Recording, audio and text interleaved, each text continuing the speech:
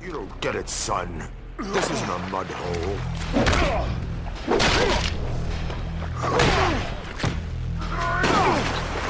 It's an operating table. And I'm the surgeon.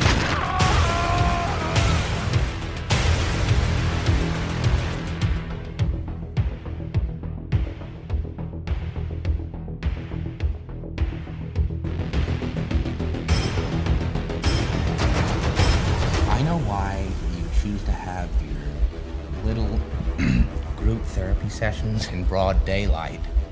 I know why you're afraid to go out at night. The Batman. See, Batman has shown Gotham their true colors, unfortunately.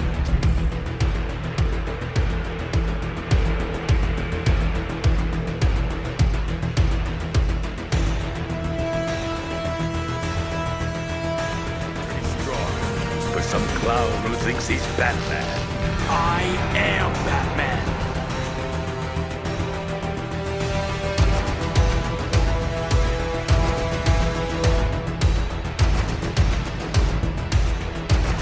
I had to save them both.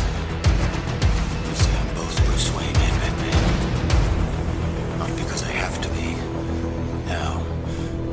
Because I choose to be. What is going on, citizens of Gotham? Welcome back to The Eternal Night, a podcast dedicated to all things Batman, the world's greatest detective, the Dark Knight of the DC Universe. As you all know, I am one of your hosts. My name is Philip Barker, and I am joined once again by my heroic co-host, Mr. Craig Blaylock. Craig, we're back in the cave. Back in the cave. I'm staying dry after just getting absolutely pummeled about 2 hours ago. Yeah, because you've been dealing with some thunderstorms and wetness and whatnot. Yeah. Lovely part about being in the Midwest. 1 second it's bright and sunny. 20 minutes later, basically in a hurricane. 10 minutes later, back to normal. Well, buddy, we've got a couple things to talk about, but there is just something I wanted to let you know before we get to our business for the day. Happy anniversary. Yes. Happy anniversary. Yes, that is right. Yes. It's Now- been a year. It's been 2 years. 2 years. Yeah. Holy crap. See, everyone, Craig's becoming more like Alfred every day, Pretty much. losing his marbles. But yes, we are, it was the 21st, I think. It was the 16th or the 21st when we launched our first episode in 2021.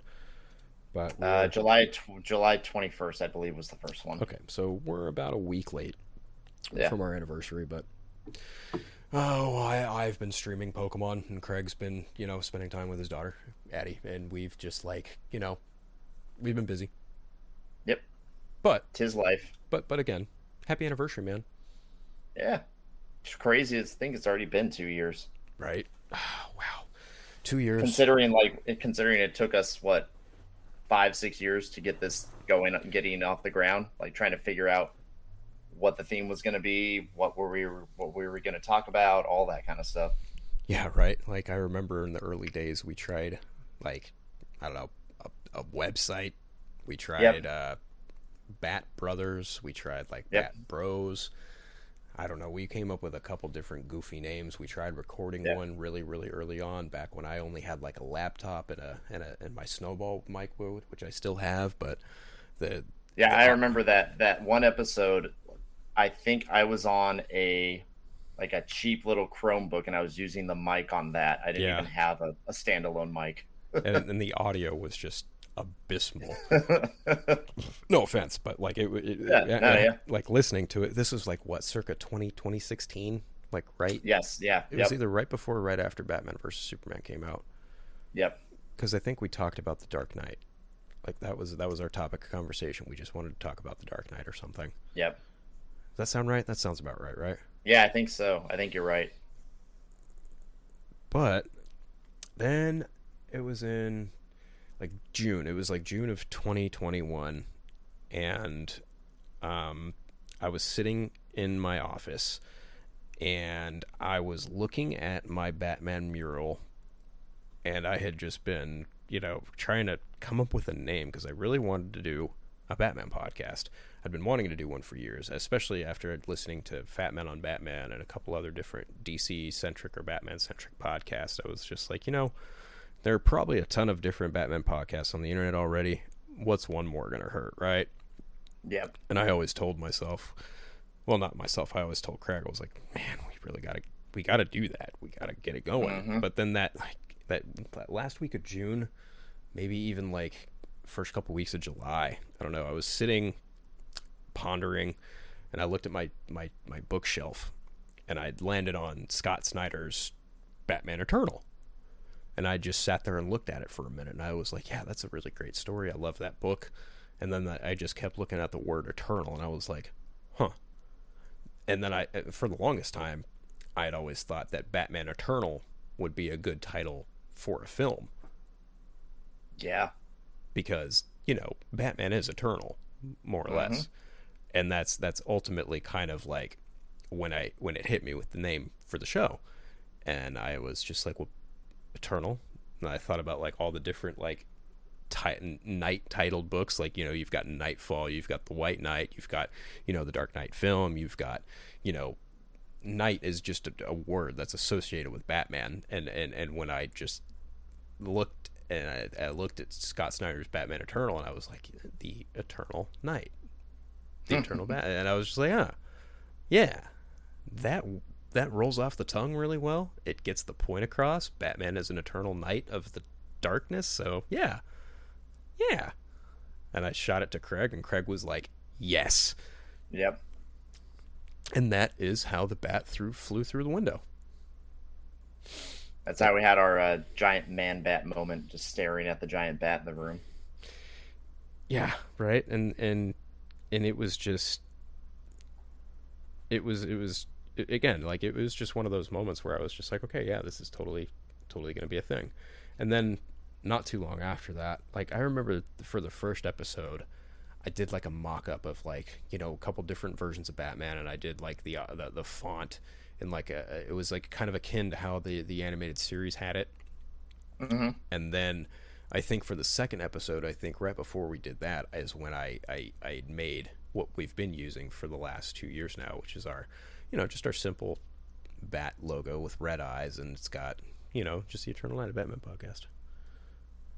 Yeah, but I think we've talked about it before. I always like the red.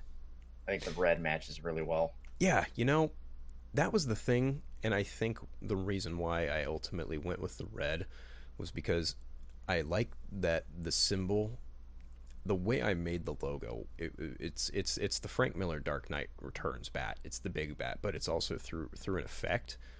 So that way it's yes, it's that logo, but it's also like, through a filter, essentially.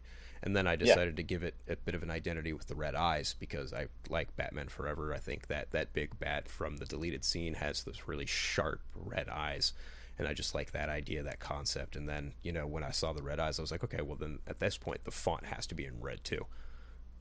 Yeah. Which is ironic too, because then, later on, very early on, the Batman comes out, and the whole theme color of that film is red and black. Yes. It's just red and black everywhere. Very good point. I think that was, matter of fact, that might have also been intentional for this too, because of that movie. Yeah. Yep. As I sit here drinking a Mountain Dew Code Red, what is the red theme tonight? Are we going to watch the Red Book edition, Craig? Yeah. No, we're not. But I will say that was a fun one. That was recent. That was recent. What also has a red theme to it? What's that? Batman and Robin. Oh boy. I am only bringing that up because because of that episode we did, the drunken commentary to that movie. Yep. Oh man. It's funny. That was a night. We were supposed to get Terrence, but I don't know. Timing just hasn't worked out. I got my weeks mixed up. I know he went on vacation either this week or last week, but I'm just really bad with days and dates. So it's my fault, everybody.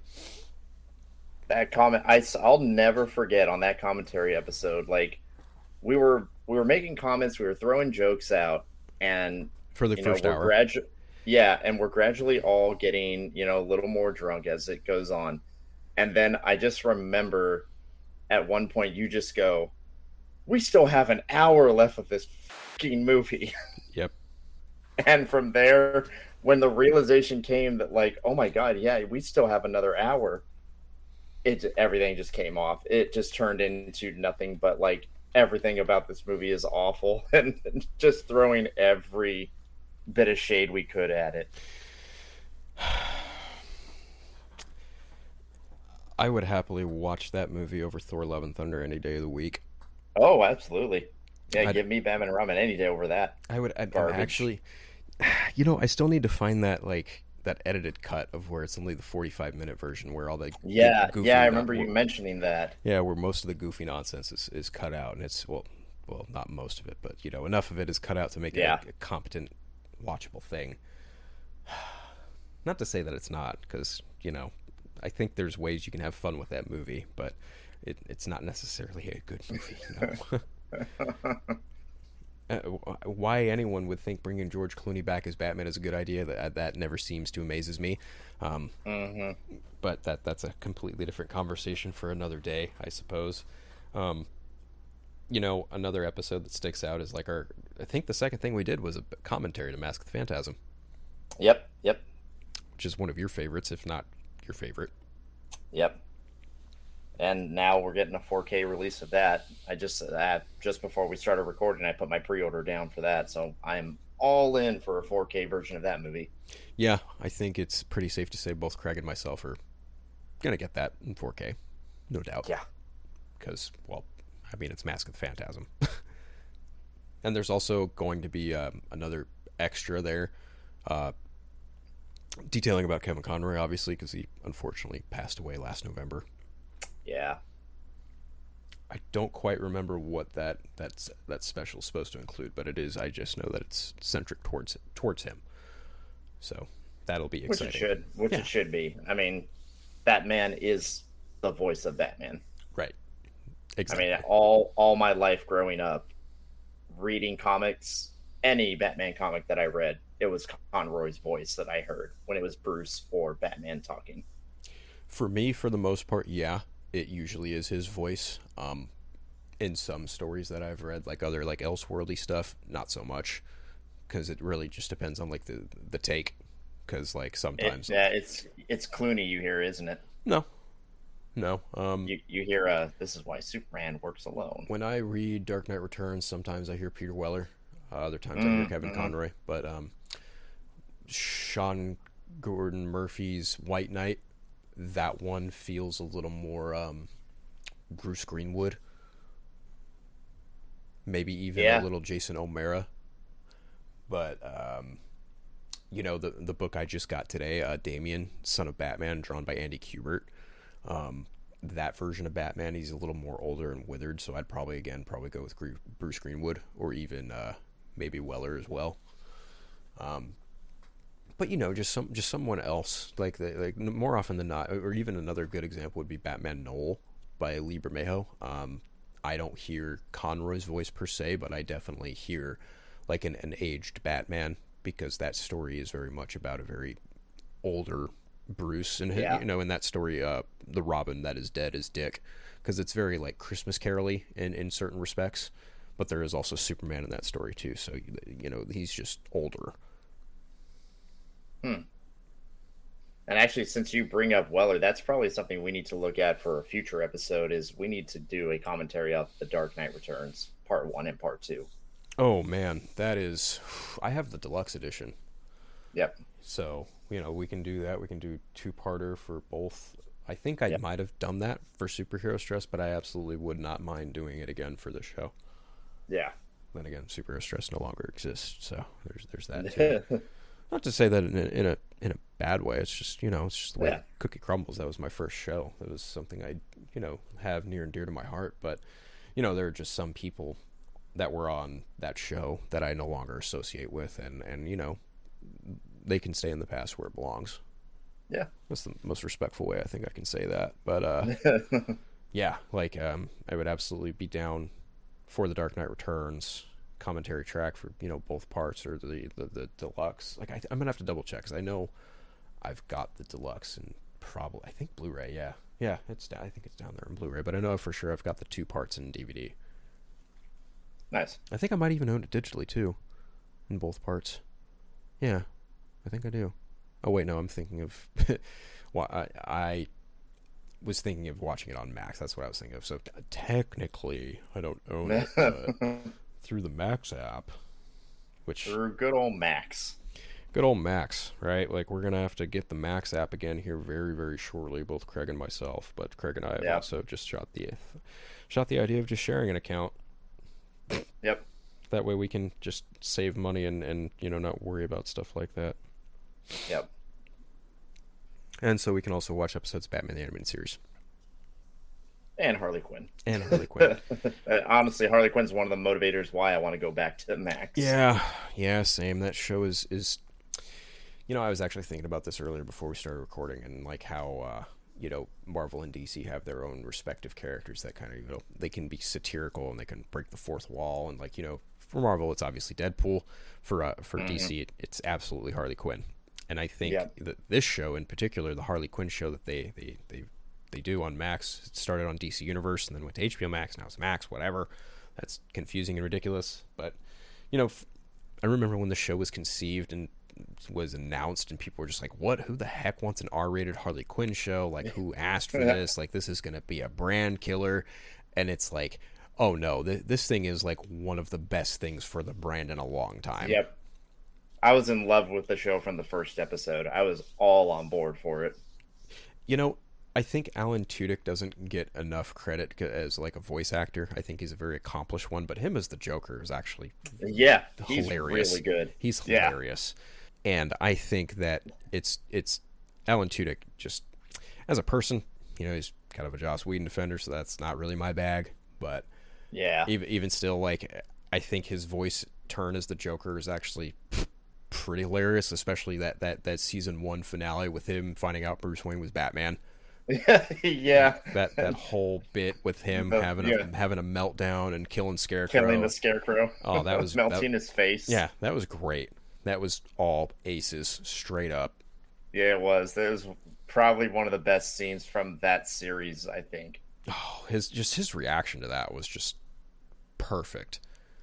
Just absolutely. And the show perfect. Also gave us, in my opinion, the best Poison Ivy. I absolutely adore Poison Ivy in that show. I will not disagree at all. I actually really love this version of Poison Ivy. I actually really like that this season. I actually like that they use the supervillainy or the superheroics or whatever as like, they treat it like day jobs, but then, they have like interpersonal relationships with each other. I actually find that very endearing. They kind of make the characters feel a little more real. Like, for instance, in season 1, they go to the Penguin's nephew's bar mitzvah and they totally screw it up for everybody. I love that episode. It just feels like, superhero comedy done tastefully. Yep. But I am... While also being vulgar and bloody and violent. Oh, sure, yeah, there's that too. I think that does work well. Because, we're talking about Harley Quinn, who carries around a giant hammer and a bat from time to time, and she just, has absolutely zero issue just cracking skulls or jumping on legs and just being viciously violent. It's well within the character. Like, it's all gravy for me. Shooting at that one episode, she shoots the guy with the cancer gun. Oh. She looks at the gun. She's like, why would anyone invent this? And the guy's like crying. He's like, I'm going to go home and be with my family. And I was like, that was so hilariously dark. Mm-hmm.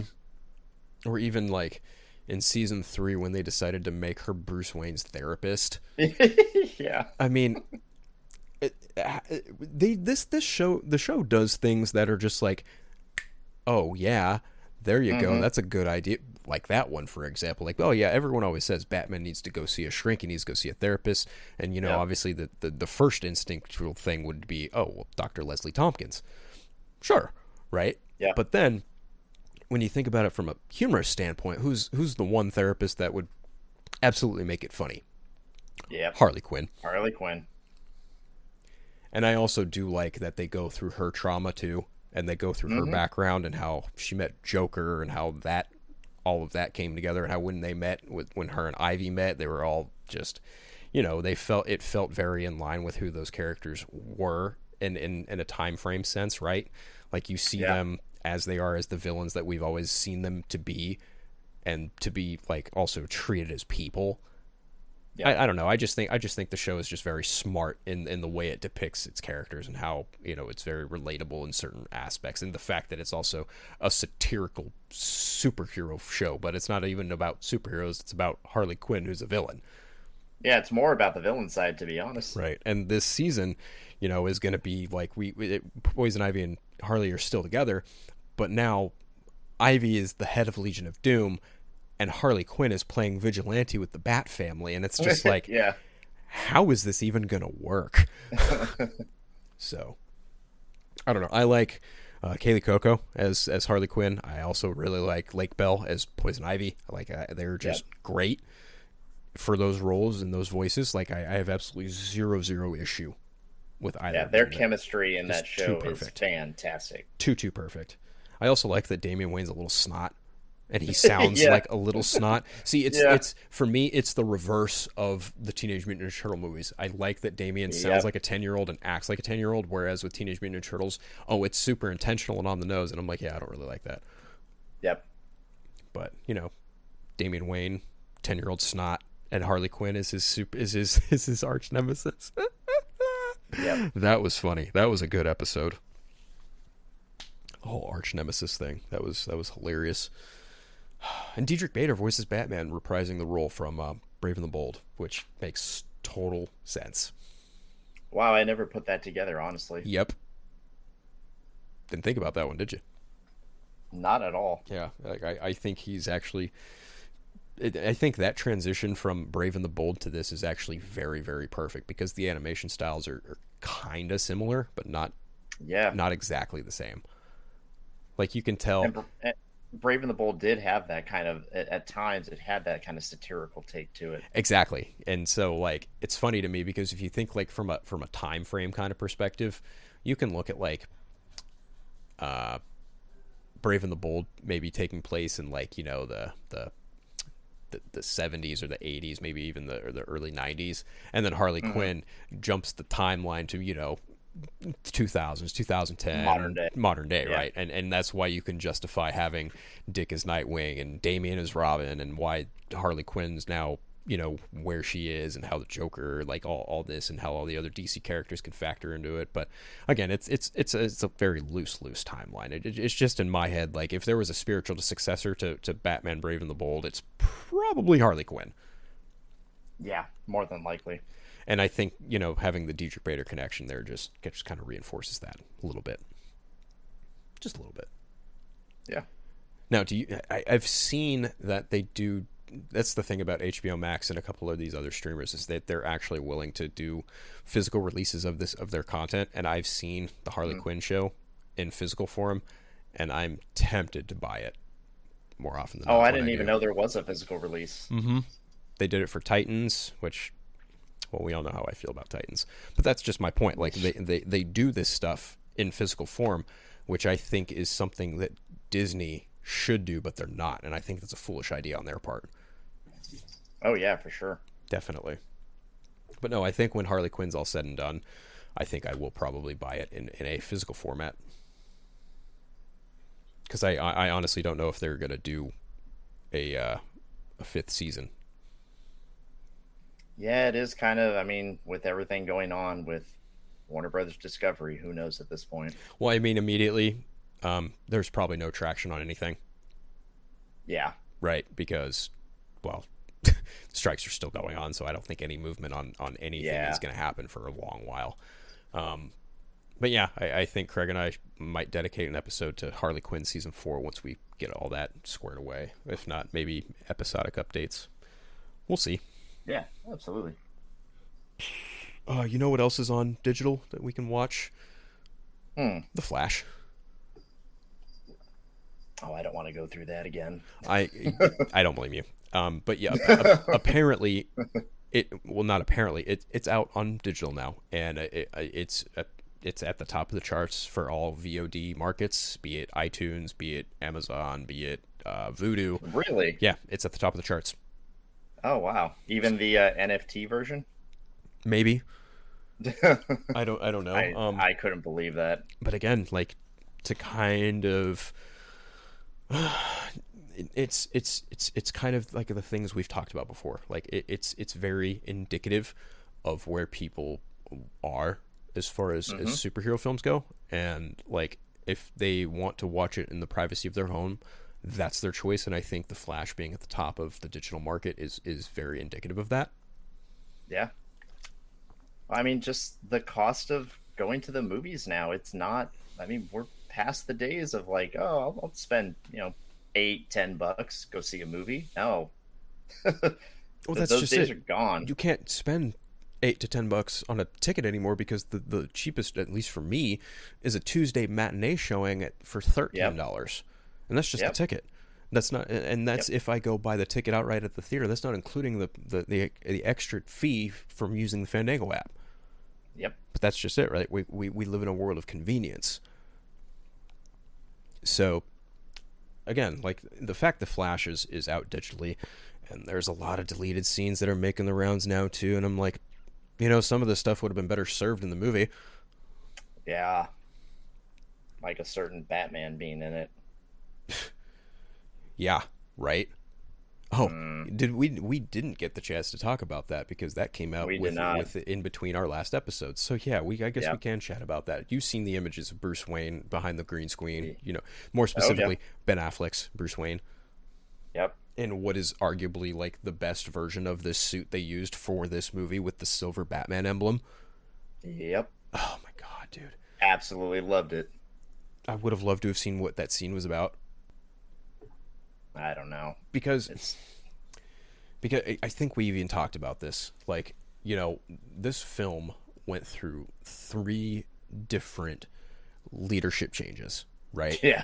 And my question that I posed when we reviewed it was, what way did Andy Muschietti want to end this film?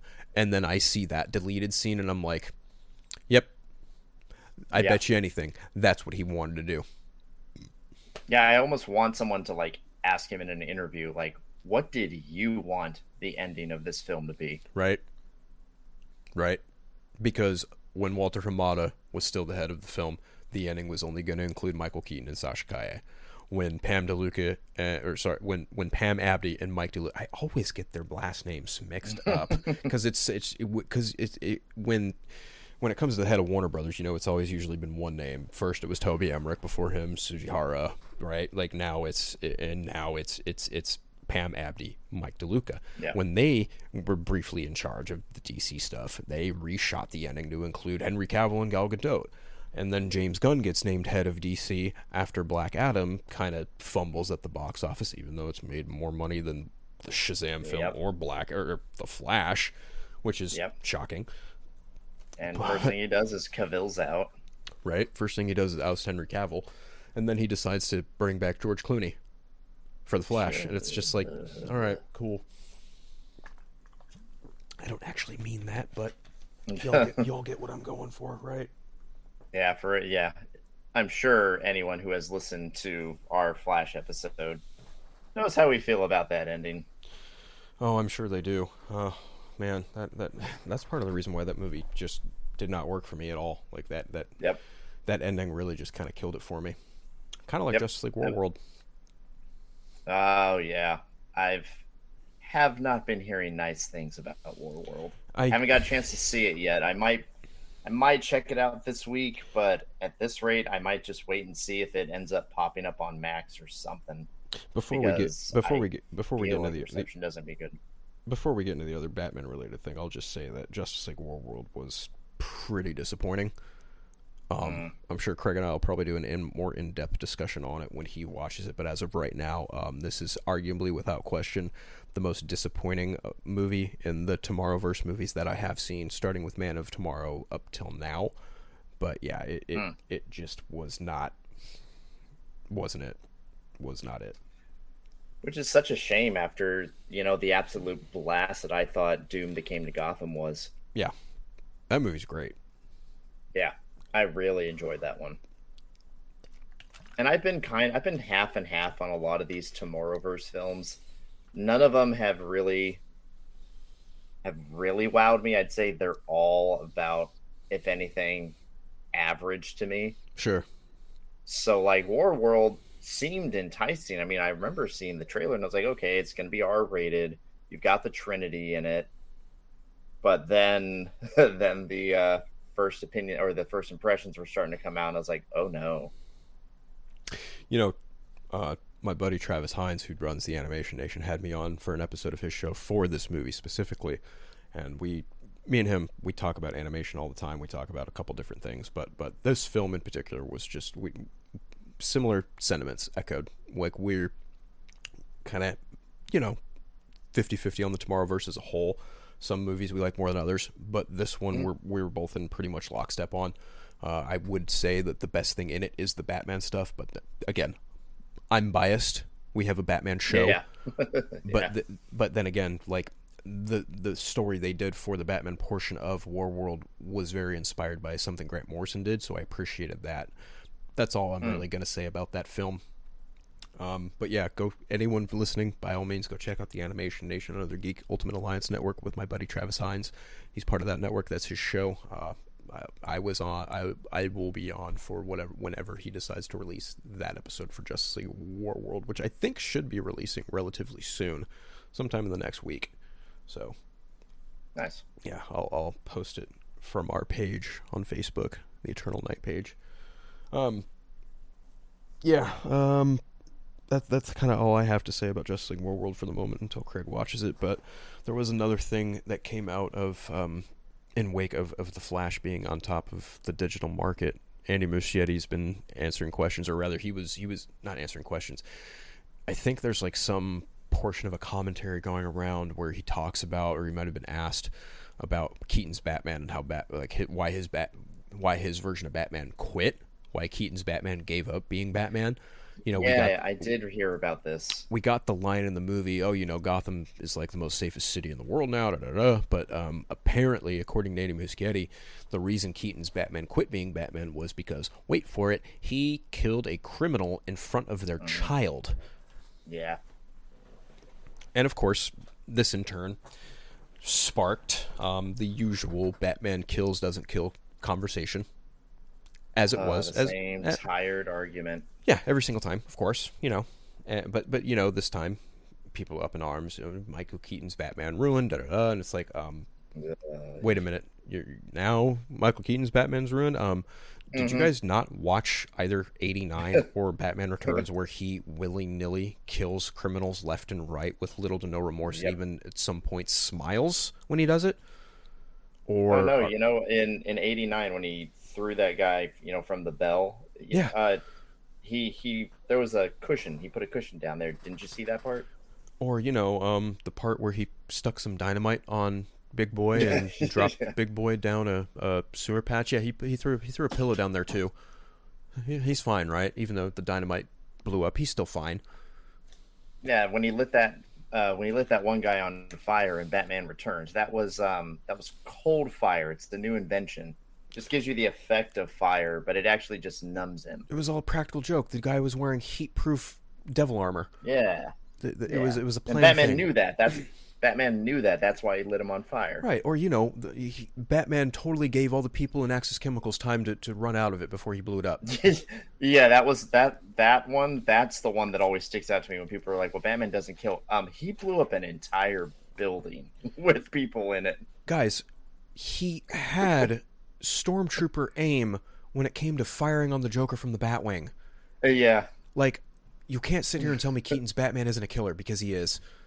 Mm-hmm. And honestly, this revelation, I just kind of shook my head and I was like, all right, that's... Yeah. I get it. You want to enforce the symmetry of, him mirroring the whole Joe Chill thing, sure. But it's like, Batman killed again. What else is new? Yeah. But that's the thing. And I think that's what would have made that more impactful for us to find that out in the film. Because you and I, and people with common sense know that Batman kills, at least Keaton's Batman, in that universe. Right. But the big difference is he killed someone this time and their child saw him do it. Right. Which would wreck Bruce. Now, I would also argue that he's done this before in Batman Returns, or rather, he kind of pulled a Christian Bale, and I don't have to kill you, I don't have to save you either. He let the Penguin die, and then watched the Penguins bring him out. Those Penguins were the Penguins' children, but I digress. Mm-hmm. Yeah, very true. They weren't human kids. That's the difference, Craig. Yep, they were animals. Okay, enough of my dark humor. But yes, like I think, I don't know. I think it does it make it a little more impactful, sure. But I also think that would it kind of contradict him saying that Gotham is now the safest place in the world? But it's like, is Gotham safer now because you're not Batman anymore? Yeah, that line was really confusing. Like, there was no follow-up, but like, okay, yeah, you stopped being Batman because Gotham is now safe. What made it safe? Right. Was it the fact that you killed a criminal in front of their child? Yeah. Suddenly all the villains were like, oh, he's serious. We give up what we're doing. Yeah. Yeah, I don't know. I mean, the whole Batman killing thing, that's just an inevitable conversation when it comes to Batman in live action. I think people clutching their pearls when Ben Affleck did it, but praised Keaton or Bale when they did it is a little hypocritical, as we've talked about before on this show. Matter of fact, I actually made the internet mad once again with my hot take on Batman vs. Superman. That was so great, and people are still mad about that. So apparently, if you say that The Dark Knight and Batman vs. Superman are in the same league of like filmmaking, the internet will tell you how wrong you are. So I guess I'm wrong. Yeah.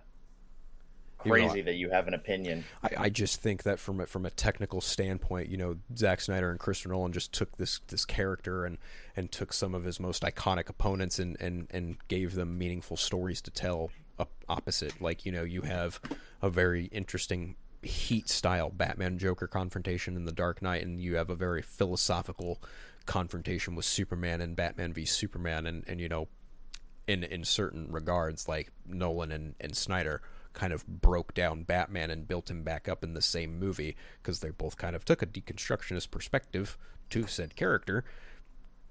But it's so funny how one gets one massive amounts of praise, the other one just gets absolutely chastised and rejected. So yeah, but no, he said Martha, which instantly makes the movie absolutely horrendous. See, there's another parallel too. Batman actually seeing himself become Joe Chill, realizing it's not that good of an idea, and then backing off and realizing he's human again.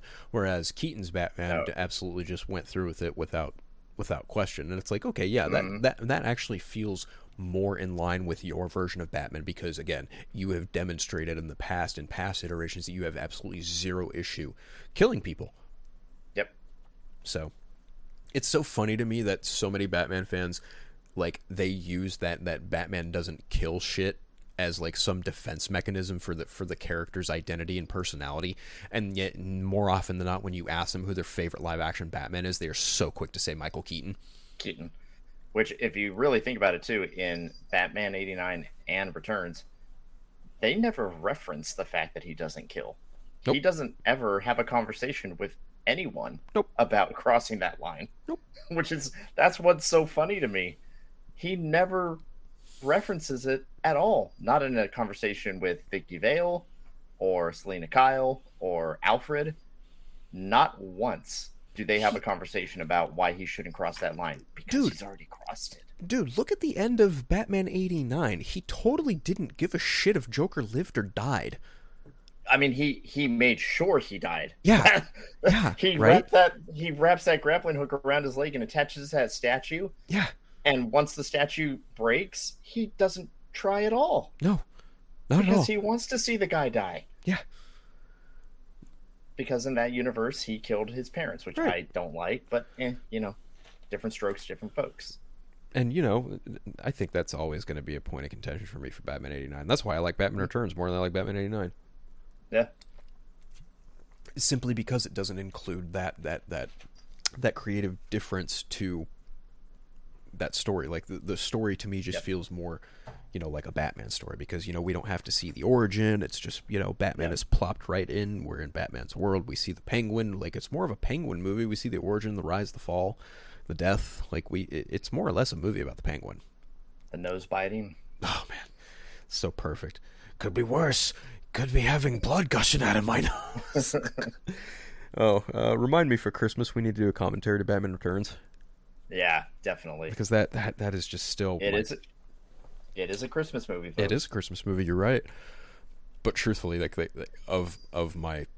Before Batman versus Superman, of the four, the Burton Schumacher flicks, for the Red Book edition might edge out Batman Returns, but for the longest time, Batman Returns was my favorite of the four. Mine out of those four has always been Forever, but again, I think I talked about it in our Red Book one. That was the first one I saw in theaters, first live action Batman movie I saw in theaters. So I think sure. That's why it resonated with me so much. Oh sure, yeah, I don't disagree at all. I just preferentially over time I've given it a lot of thought. I always go back to Returns as from that era. That one was always the one I went to the most, specifically for Danny DeVito and Michelle Pfeiffer and the gothic nature of that movie and just how much darker it is than 89. Yeah. So what you're saying is you like the villains in that movie? Yes. Very much so. Very, very much so. I think DeVito and Michelle Pfeiffer absolutely delivered in what they were, set out to do with those characters. I think, honestly, the look of DeVito's Penguin has influenced the character visually for the last 30 years. Oh, yeah, for sure. 100%, because obviously... the animated series Penguin, when they first before the animation change, if you look at that version of the Penguin, it is straight up Danny DeVito's take. Mm-hmm. They may not sound the same, but visually he looks damn near just like him. Yeah, he's even got the penguin hands like DeVito did. The penguin hands, the top hat, the monocle, and even the sharp beak nose. It was all spot on. Which is ironic because when they did the Joker, when they had people doing the voices, when Mark Hamill went and auditioned, they had they had the cutout for it, and it said "Don't do Nicholson," or "Don't think Nicholson." Oh, really? Yep. Which I think it was smart because when you have an animated series debuting alongside a live action present or a live action take too, and you've got if you're gonna do episodes based around characters that will appear in that movie. I think it was smart on their point to be let's make the Penguin look like DeVito, but let's not have him sound like DeVito. Whereas if you look at the Joker, you could argue that Jack's Joker and Mark Hamill's Joker look visually similar. I would say that obviously Jack's hair is more greener because when you're doing animation, green is not going to pop as well on black paper. Yeah. So it had to be changed. So there's visual differences, but I also think, again, it was very, very smart for Radomski, for Tim, for Paul Dini, for all of them to be we want our own identity, and that's why, Kevin Conroy is Batman. That's why Hamill's the Joker.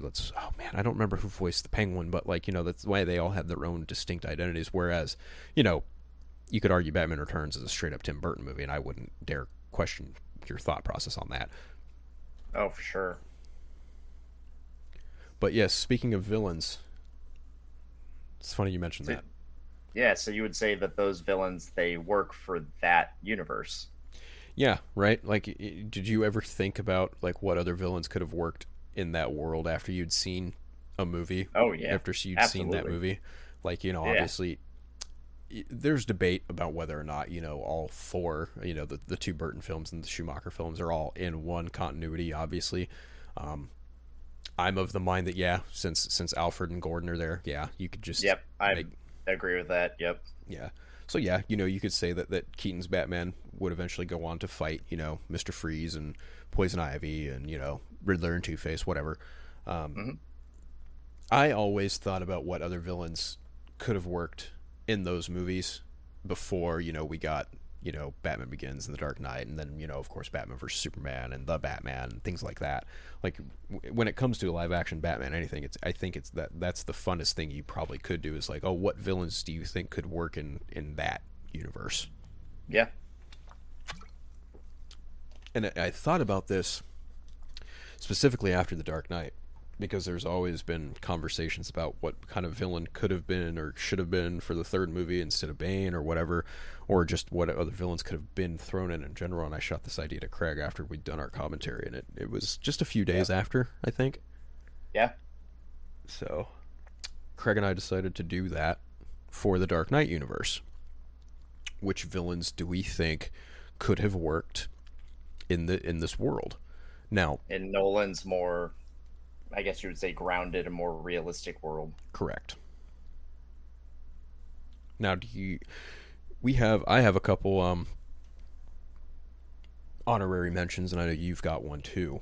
But as we like to do these things, we go from 5 to 1. We don't talk about who we have on our list before recording, just to keep it superbly fresh. But I would imagine that some of our stuff is probably going to lapse and cross over, because we have alluded to who we have or would have liked to have seen in this universe before, if you've listened to any of our other episodes.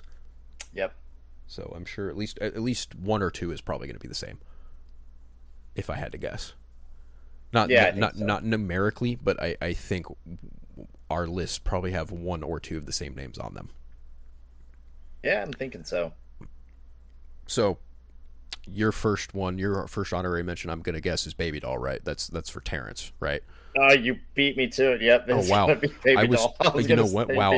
I took a shot in the dark with that. I at first I was gonna say Condiment King, but I was like, no, I kind of want to piss Terrence off. So yeah. Yeah, I was gonna say Baby Doll. Okay. Could you imagine Baby Doll in the Nolan verse? Who would you cast? Oh man, that's the tougher question, right? Yeah, I don't know.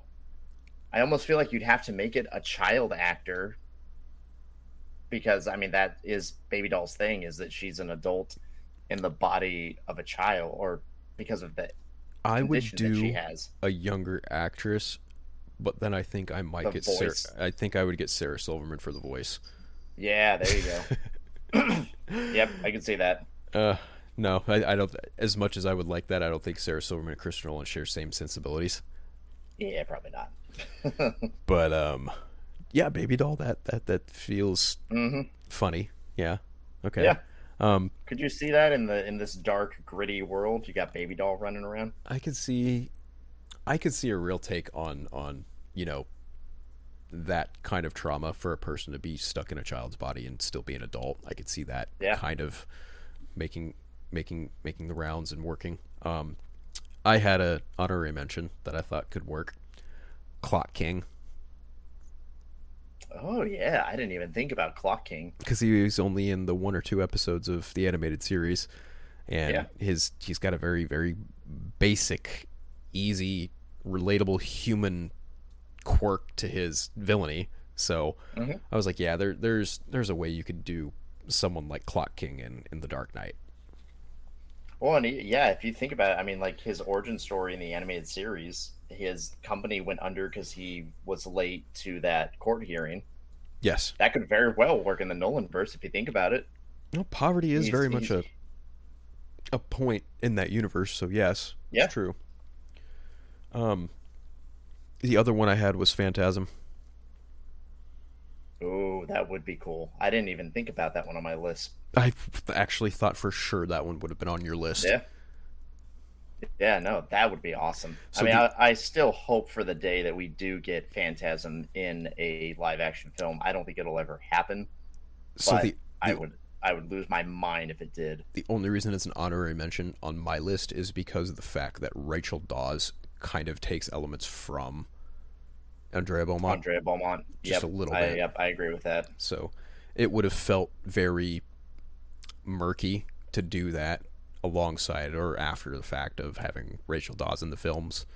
Because, how do you justify having Andrea Beaumont if Rachel Dawes was there the whole time, Yeah. Actually, you know what? Now that I think about it, what if that had happened in The Dark Knight Rises? What if Rachel didn't die and she came back as the Phantasm? See, that's a great idea. That's a really great idea. That's such a great idea. It's too good to happen, though. Yeah, how could she have survived? Absolutely no way. But I mean, these are comic book movies. Alfred, there's going to be a way she could survive. That's how. Yeah. Alfred got there before Alfred got everybody. there before everyone, saved her, sent her off to Italy in an undisclosed location, had her entire identity changed. And then she comes back and never told Bruce. And then she comes back in the third movie as Selena Kyle. Just kidding. Yeah. Just kidding. No, yeah, I actually wouldn't mind that. If there was a way you could save Rachel Dawes and ever come back and be the Phantasm, that would have been pretty interesting. Yeah. I mean, it would have been better than, hey, surprise, I'm Talia al Ghul in the last 15 minutes. Well, actually, I'm not going to get... Weirdly enough, it also would fit, too, because who is the one who put her in there? The Joker. Mm-hmm. And who killed her father in the end in Mask of the Phantasm. All four of the bosses, but who was a part of that? The Joker. The Joker. And who is the final confrontation with the Mask of the Phantasm? The Joker. The Joker. Yep. But see, there's the caveat. Yep. Heath Ledger. You can't do it. You can't have. Yep. You can't have Heath Ledger come back. Yep. Oh, could you imagine how different that movie would have been had he not passed away? Yeah. It's one of the, again, I think I mentioned it in the commentary. I would absolutely love for Nolan to do what they did with Batman 89 and did that comic book release of like what was going to happen. I would have loved that. I would love for Nolan to do a graphic novel of, hey, here's what the original plan for The Dark Knight Rises was. See, I don't even know that he had even thought anything all the way through for the third film when they did The Dark Knight. Because it was so soon. Yeah, because Heath passed literally this January of 2008, like right before the film came out in July. So whatever ideas Nolan had for that third film at that point, I don't even think they were even on paper. They were all in his head. Yeah, probably not. So, to me, the big difference in seeing something like that opposite something like, how they did the Batman 89 continuation, that continuation was rooted from a Sam Hamm script. So that's why it was a lot more easier to put that out as a comic book. Whereas, again, like we're talking, I don't know that there was anything tangible in writing that you could yank from to put forth into some other medium. Would it be a cool idea? Absolutely. I mean, it's very abundant that, some people would take, Snyder's Justice League parts 2 and 3 in a graphic novel form because of the fact that, there is like these storyboards, this written form of them. Oh my God, them, yes. Right? Like, yes. You could see that happening in a comic novel form, and the fact that DC has done it with both Batman 89 and Superman 78 and The Flash, and even sooner to be with Aquaman, it's just like, yeah, you guys have absolutely zero issue doing these kind of tie-ins, so I don't understand why you would not take the opportunity to do that with your popular versions of these characters that people do and will pay money for. But yeah, I mean, hell, you've got these stellar animation studios. Let them do it. Bring Zack Snyder's Justice League sequels to life in animated form. I wouldn't mind that, but I also think that there are just some purists out there, and there are one or two that I am very good friends with, and I understand their perspective on it, where they do not want to see the continuation unless it's promised in the way that it was intended, live action, which I respect, again. True. But I also am fully aware that, like, we're past kind of the point where it's feasible enough for those actors to come do that. Absolutely. I mean, granted, right now, if there was like a deal that happened overnight or whatever, where, Snyder comes back and he gets to finish his thing Elseworld style and Gunn still gets to do his universe, whatever, sure, that's miracle work right there. But the reality is it's just not the case. It's not going to happen. Yep. Right? So I think at this point, the storyboards are there, they're online, they're well documented of what Snyder wanted to do. You can very easily just imagine in your head, like, okay, yeah, I see this happening with these versions of these characters, and, Eisenberg's Luthor builds the Legion of Doom, and, Darkseid comes and conquers, and Lois Lane dies, and yeah, that okay, I get it. I'm cool. Green Lantern gets his arm ripped off. It doesn't get his arm ripped off. He gets it blown off. Blown off, that's right. Gets it blown off because Superman superheats the ring on his finger and then blows it up. It's great. Great idea. How much you want to bet Jeff Johns hated that? Oh, I'm 100% sure. And the fact he hated that makes me happy. Yep. Because I don't care what Jeff Johns thinks. And you shouldn't either, everybody. Anyway. Yep. No, like when it comes to stuff that's either going to wind up being in a movie or not in a movie, stuff that happened, didn't happen. Michael Keaton's Batman killing is just one of those things that I was just like, yep, that tracks. Yep. It happens. But, wow, I'll talk about the Phantasm. Could you have seen the Phantasm work in Burton Schumacher era? I don't think so, personally. No, I don't. I think because of the backstory and the connections and stuff, I think tonally, I don't think the Phantasm would have worked. You could argue that Ben Affleck had a Phantasm. Yeah, true. Because there is that line of dialogue from Alfred. Yeah. in Well, and BVS. like, the thing is, if the Phantasm ended up in the Schumacher verse, as I hate to say it, it would have been a Bane situation. It would have been the Phantasm in character, like in the costume, but it would not be the same character. I'm trying very hard to imagine the most popular redhead in the 90s who would have played Andrea Beaumont. Because it would have been like a three-way fight between Phantasm, Batgirl, and Poison Ivy. Yeah. Yeah, I don't know. I'll have to think about that. But, yeah, those are my two honorable mentions.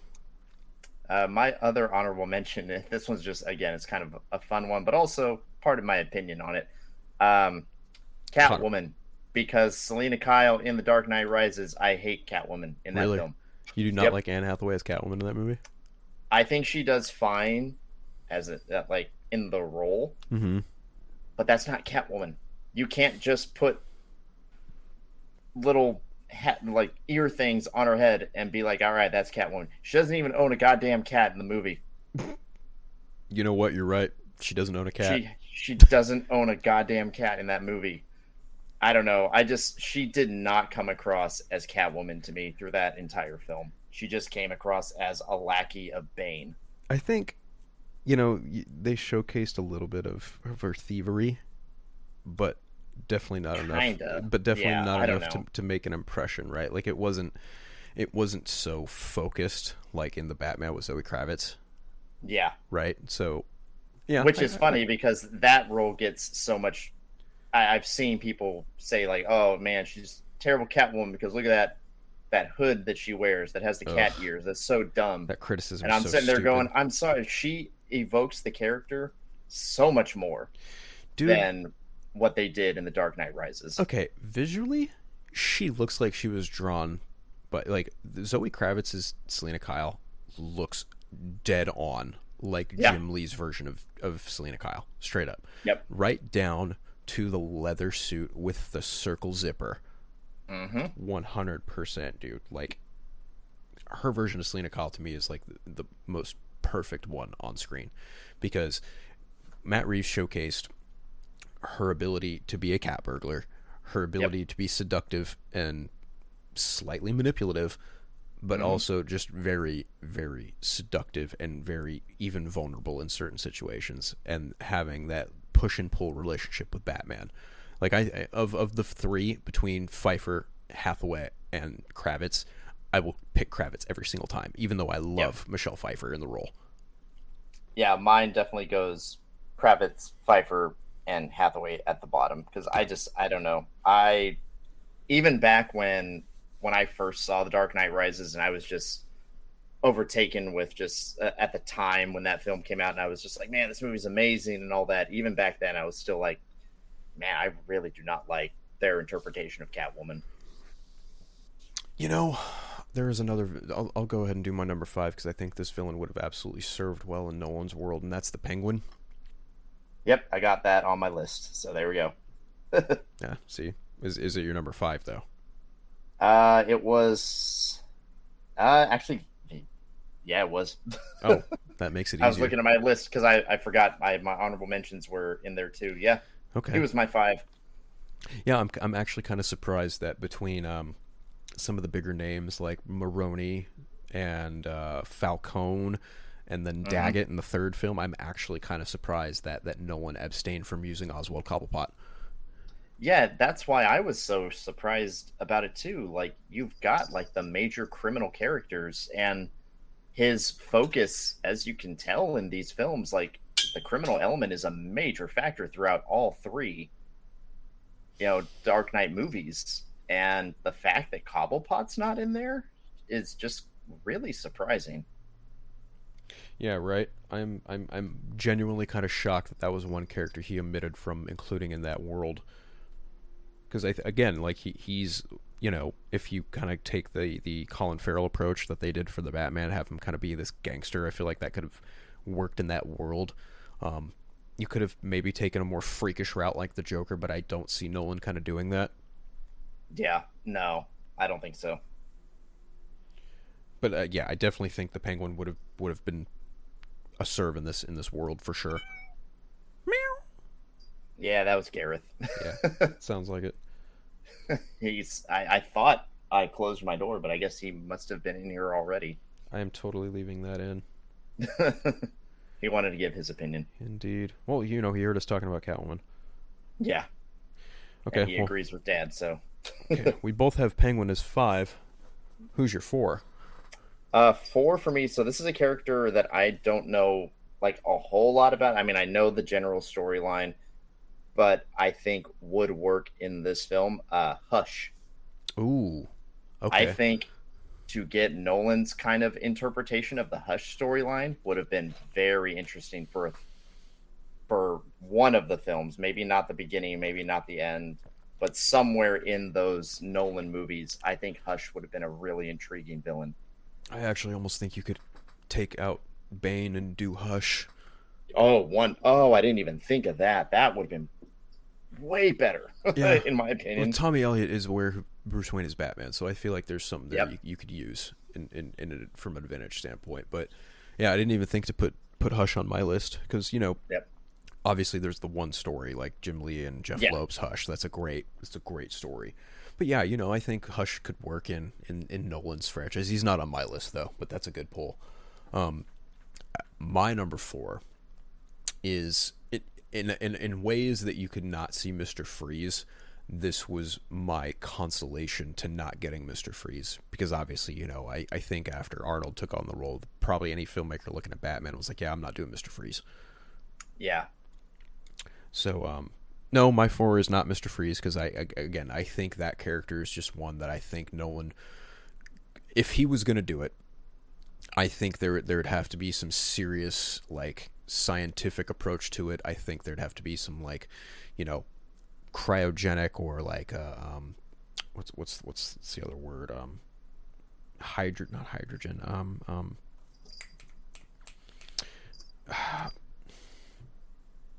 Nitrogen liquid, something like that. It would have to be really rooted in reality, and I think I truly think that there's a better chance of Mr. Freeze showing up in Matt Reeves' universe than I do Nolan. But what I will give for Nolan that I think absolutely can work, Firefly. Oh shoot, I have him on my list too. Is it at number 4? Oh wait, no, your number 4 was Hush. So yeah, he was my number 3. So okay. I mean, we can still might as well just chat about him now. But absolutely, yeah. Yeah. I totally think Firefly would have not only been a good addition, but would have introduced some really cool aspects, I think, to that world to have a villain like that in there. Yeah, because, I could definitely see, especially after, like, say The Dark Knight Rises ended differently and you get a 4th film and, like, the technology used to make the Bat was, like, stolen or manufactured to retrofit, like, a jetpack of sorts. You got a guy there who can, like, shoot flames from a flamethrower. And obviously the amount of fire that was in the Dark Knight trilogy, like, yeah, absolutely. I could absolutely see a world or a version of Garfield Lens. Like, you could definitely easily work in, like, charred firefighter from any one of the 3 scenarios in Batman Begins, The Dark Knight, or The Dark Knight Rises as a background origin or a backdoor origin for that character. 100%. Yeah. And visually. Especially now that I'm thinking about it, like, imagine if he was the villain in the third film, with Hush. maybe like Firefly becomes the more extreme. Like after everything that the Joker did to Gotham City, Firefly believes in the chaos that Joker wanted to invoke, and he takes it upon himself to bring that chaos after the Joker's apprehended. And he's manipulated by Hush to doing so too. Yep. That'd be cool. Yeah. And Hush uses him to spread the chaos that Hush needs so that he can take down Batman. I would just like to let everyone know listening that we are not trying to retroactively rewrite The Dark Knight Rises. Yeah, not at all. This is just like these are all like what if scenarios. Like what if they were in there, Right. and how could you make those villains work? Right. And I think there's precedent for using more than one villain in a movie if you can do it smartly. I mean, look at Spider-Man No Way Home. Yeah. Or even like, Across the Spider-Verse or whatever. Yeah, I think visually Firefly could have been an interesting character. I mean, Nolan's not one for, shying away from stuff like that. Like, you can be practical with fire, and, Firefly was the intended villain for the now scrapped Batgirl film. Yeah. Which would have been played by Brendan Fraser, and then he ended up winning the Oscar for The Whale. So Warner Brothers really screwed the pooch with that film. Yep. But that's neither here nor there. Yeah, that's my 4 and Craig's 3. My number 3 is Black Mask. Gosh dang it, that was my number 2. Here we go. Because again, like the criminal element part.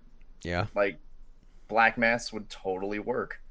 Absolutely. Like if you did not have the opportunity to use either Falcone, Maroni, Daggett, any one of them, yeah, you could absolutely see Roman Sionis being an antagonist in this world.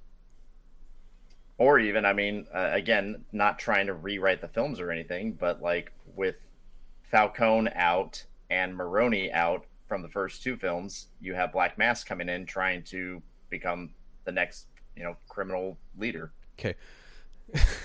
I know we just said we didn't want to rewrite The Dark Knight Rises, but what if Black Mask bankrolled Hush and Firefly? And Firefly? Oh, yep. Man.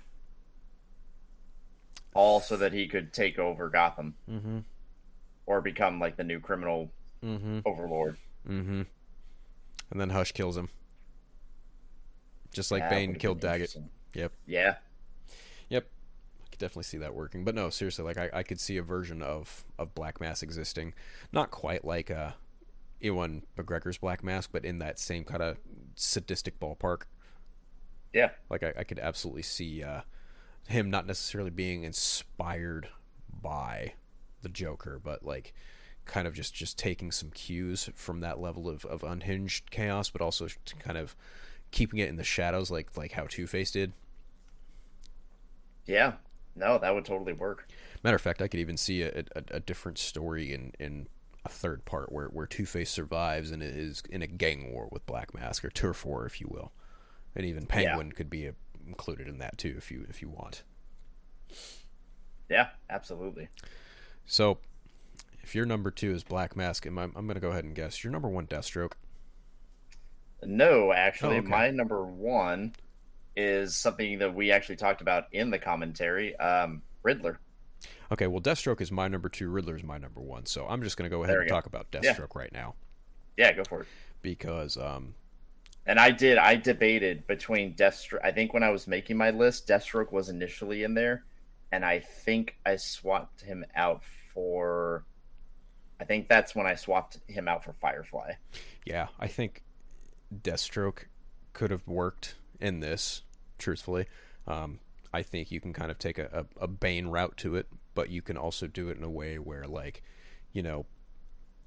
what if Slade Wilson was one of the people that Bruce Wayne ran into in his ventures leading him back to Gotham City?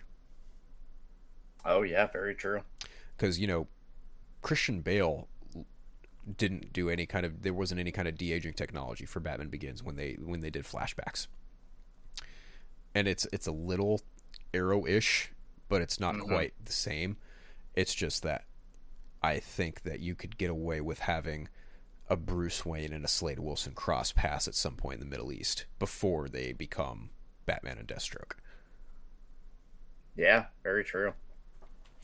because these are two men on two different sides of the same coin. They're both pretty well off financially, but they're both superbly trained by superb assassins and whatnot. So their paths, at least to me, I could see that working in this world. Yeah. The only thing I think that would bum me out having Deathstroke in the Nolanverse is just kind of what we talked about in the commentary. Given the way he shoots fight scenes, yeah, I don't know if the dream, being able to see Deathstroke and Batman have a live action brawl, I think would get diminished. And again, not to discredit Nolan, but it's just like his hand-to-hand combat scenes just never really pan out that well. That's fair. That's a fair criticism too, and I think you're right. I think you're absolutely right. But I also think that there is room there where, had he included a villain like Deathstroke, you'd almost wonder if he would approach the action differently than he did with like Bane or Joker. Yeah, because again, you do kind of see it as the films progress. Like the first Batman Begins, terrible action scenes. I'm sorry. Like, okay, the fight scenes in that movie are awful. I think the roundabout fight on the docks is 50-50. I think it's got some good sequences in it, but I think it's also edited like trash. Yeah, it's not very good. But the Dark Knight, the opening fights, it gets better. Yeah, Dark Knight. I remember we talked about it in the commentary for the Dark Knight. That the fight sequence, like when he's in was it China or Japan? Hong Kong. Hong Kong. Yeah, when he's in Hong Kong, that fight scene looks great. Yeah, they pull it back. And like you said, even though it's in the dark, it's lit enough that you can see what's going on. Yeah, and I think a lot of the bigger misfire for some of the action in The Dark Knight Rises is that it's just Batman fighting in broad daylight with snow, and that's just not very appealing. Yep. So. And even like the final confrontation, like yes, it is cool at the end of that final battle in The Dark Knight Rises. It is awesome that they have all of these extras in this like big battle. Mm-hmm. But that also kind of diminishes the fight between Batman and Bane, because then they're just kind of lost in this hodgepodge of all these people fighting. Mm-hmm. And again, like you said, it's in broad daylight. So it's like, yeah, this is neat. I'm getting to watch Batman and Bane fight one another, but it's in broad daylight and they're just kind of tussling around with everybody else.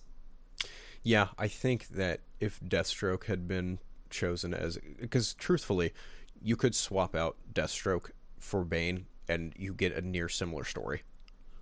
Yeah.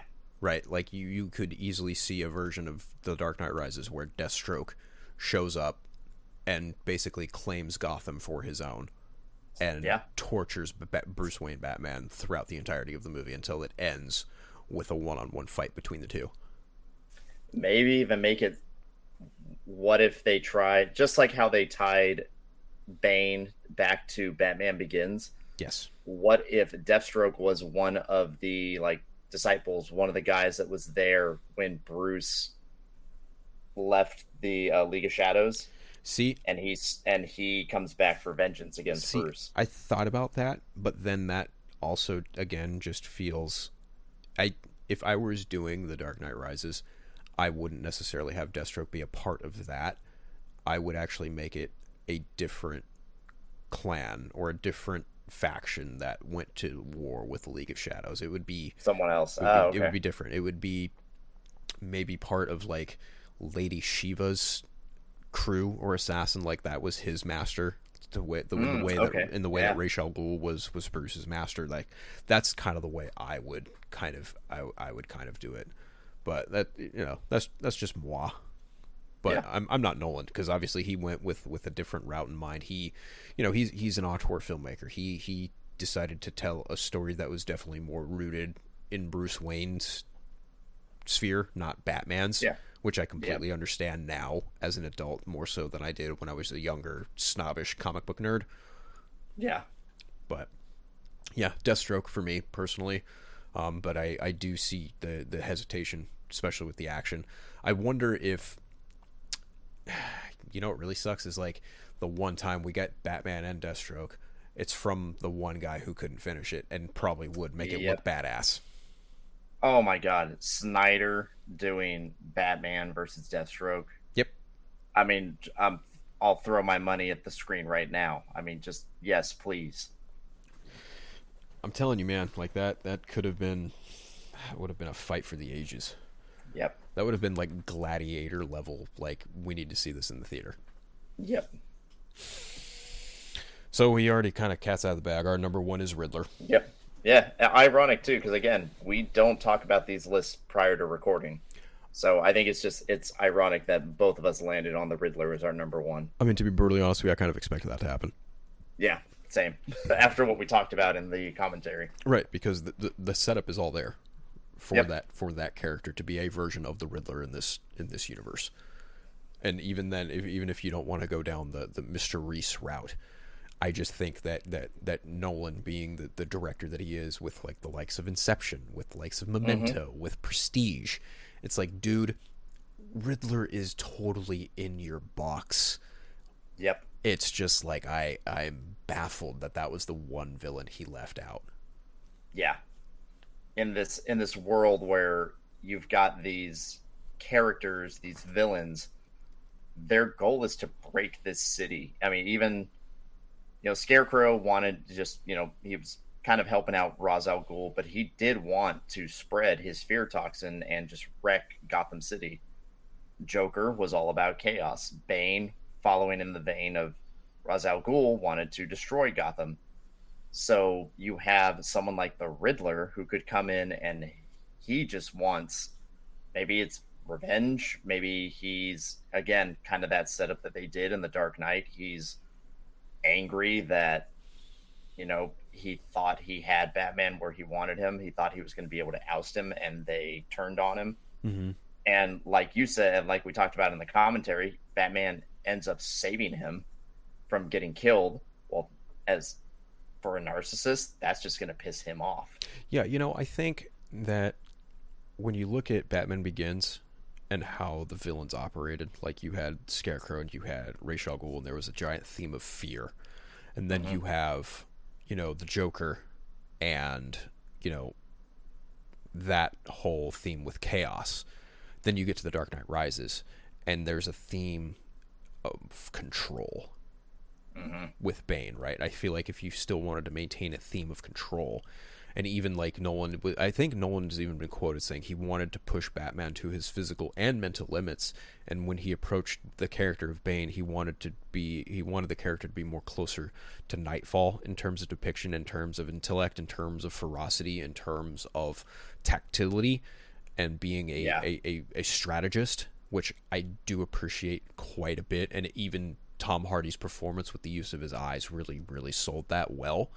But I think if you still wanted to maintain a theme of control, there is a version of the Riddler that you can see him just absolutely taking total control over Gotham City by means of, the internet, by means of, cellular towers, by basically, what if Mr. Reese, what if he had found that sonar technology that Fox used it against them? Yes, yep. Exactly. And that's how we figured out Bruce Wayne's Batman. Well, he didn't need to, actually, because he already knew. Like, he already knew. That's just it.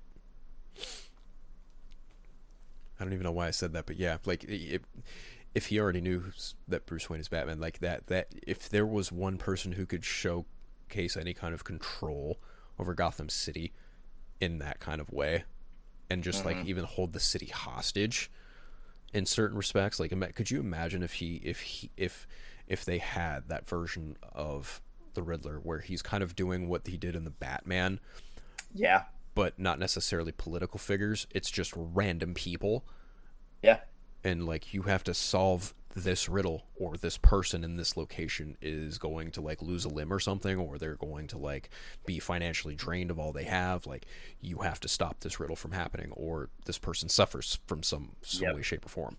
And it doesn't even have to be anyone big. It's just like normal ass people in Gotham City.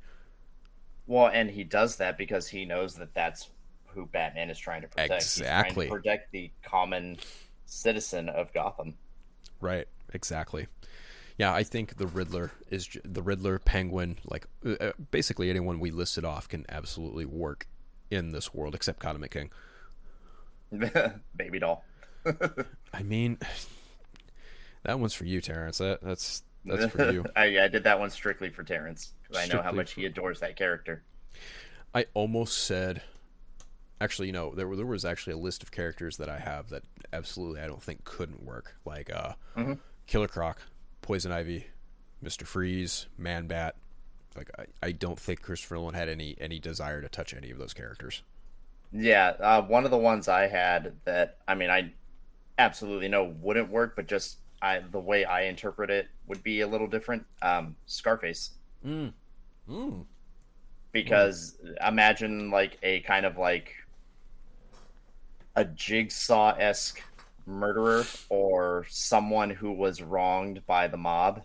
Yeah. And takes it upon themselves to wipe out crime, but uses this Scarface doll as a representation of what they're trying to enact against the mob. Well, really, I would actually take it a step further, because the whole deal with Scarface is there's this trauma rooted for Arthur Wesker that he legitimately thinks the doll is real, is alive. Yeah. Right. And you could see, like, what if he had been, a cohort of, Gamble, Maroney, like, what if he went through all of them, right? Like, what if Wesker was just this goon for all of them, and his coping mechanism was like, he talked to a doll that he thought he could confide in, that was his real boss, and then he started hearing the voices of that, and that became his boss, and then he eventually becomes his own, like, mob boss, and he becomes Scarface, but it's not him, it's the doll. Yeah, it's the doll. Yeah, there we go.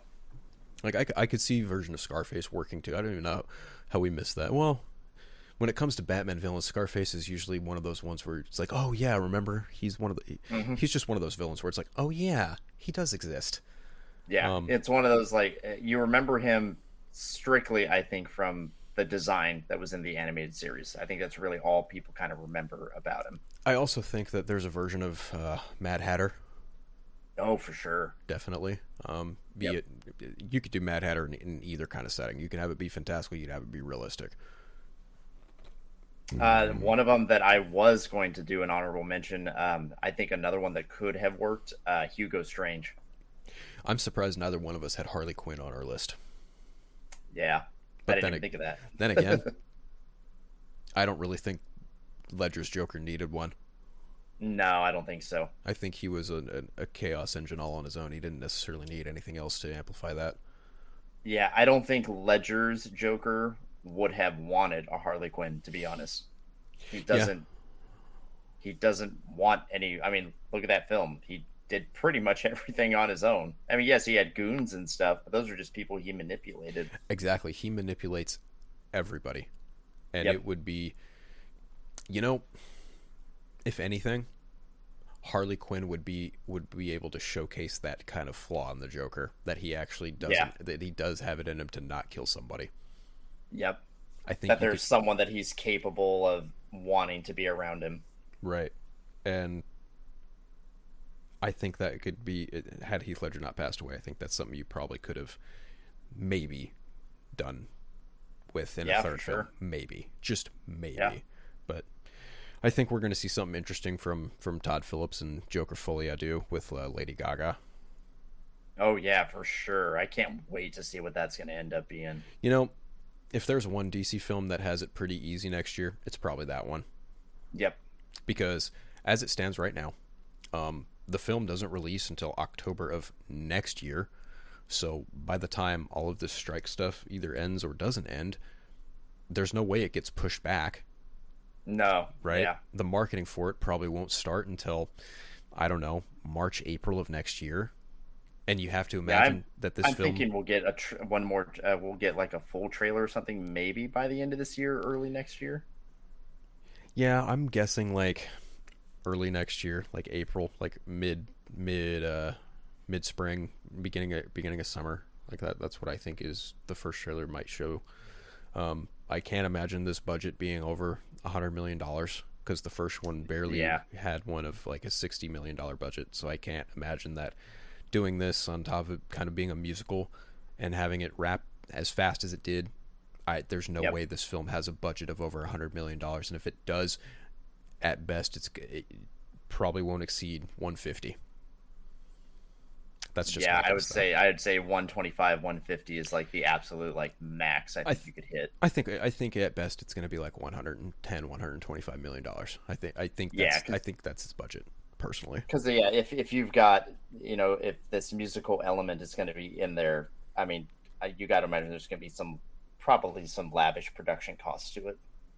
I mean, if anything, the most expensive thing about it would probably be the set design and the aesthetic and the world, because it's taking place in like, you know, alternate like 1980s. Yep. So, yeah, I don't know. Joker Folie à Deux is going to be an interesting one to see what happens with that, because, you know, this is coming from the guy who said they weren't going to do a sequel, but obviously when you make $1 billion, yeah, money talks. So yeah, for real. I also don't foresee any villains getting that kind of Joker treatment either. I know that's also the wrong lesson that people have taken away with like Barbie and Oppenheimer. Like I saw that Mattel and Warner wants to like do a whole Mattel universe, and it's like, no. Yeah. No. And I thought I saw something that Greta Gerwig was like, I don't have any plans for a sequel. Yep. And it's like, fair point. Like, you don't need an expanded universe for everything. Now, I think that Todd Phillips explicitly said, I don't want to do a sequel unless I have something to say, but he very clearly came up with something to say. Yep. So. And I mean, the fact that Harley Quinn is in there, then you've got to imagine he's probably going to have something to say about toxic relationships, I would imagine. You'd have to think, right? Like I also saw recently that allegedly from someone on set close to the film, like one of the producers, that they mentioned that Gaga decided, or not decided, but that she preferred and asked to be called Lee on the set of the film. So if I think anything, I think this version of Harley Quinn isn't necessarily going to be called Harley. I think, you know, she's probably going to be more like Lee. I mean, because obviously, you know, this version of the Joker is not Jack Napier. He's not Jack White. He's not Joe Carr. He's Arthur Fleck. Like, it's a different personality. And I think we're going to get some of that here, too, with her version of Harley Quinn. Interesting. I didn't hear about that. Yeah. Well, I think that kind of does it for our 47th. Is it 47? Yeah, we're on episode 47. Yeah. 3 more to 50, and then 50 more to 100.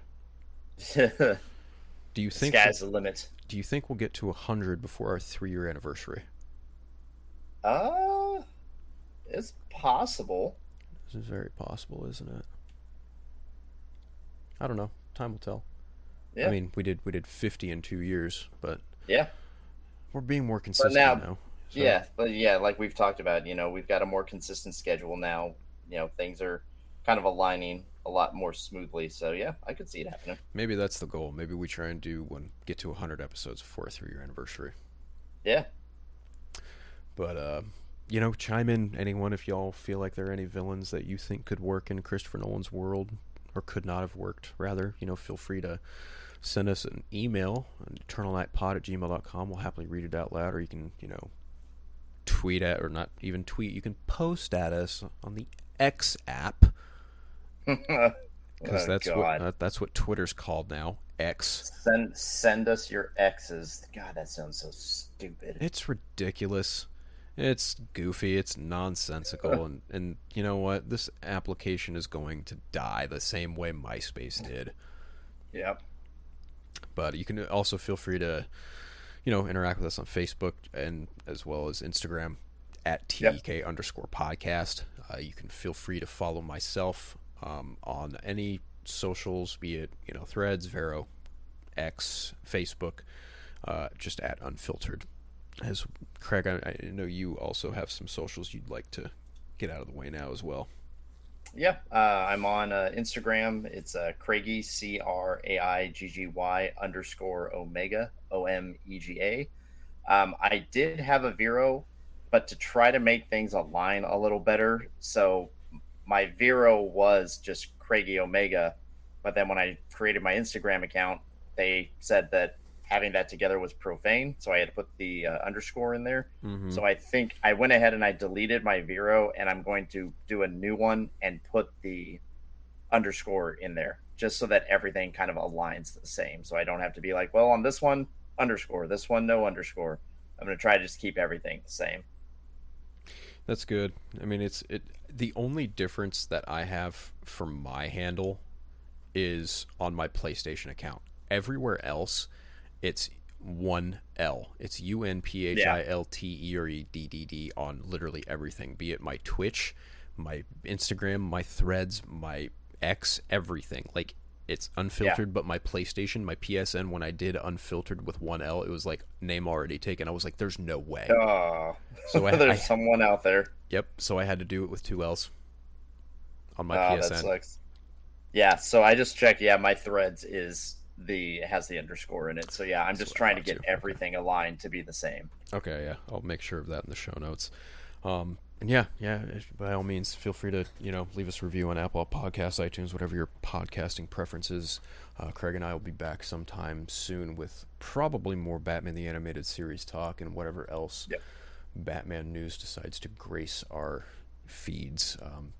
By all means, everyone, stay safe, keep it classy in the cave, take care, have a great day or night, whatever your listening preferences. You see, I'm a guy of Take care. taste. I enjoy dynamite, and gunpowder, and gasoline. What's it? And you know the thing that they have in common? They're cheap. I want to know how much they're paying you to say who Batman really is. This is our chance. I want Lau alive. The Joker, either way.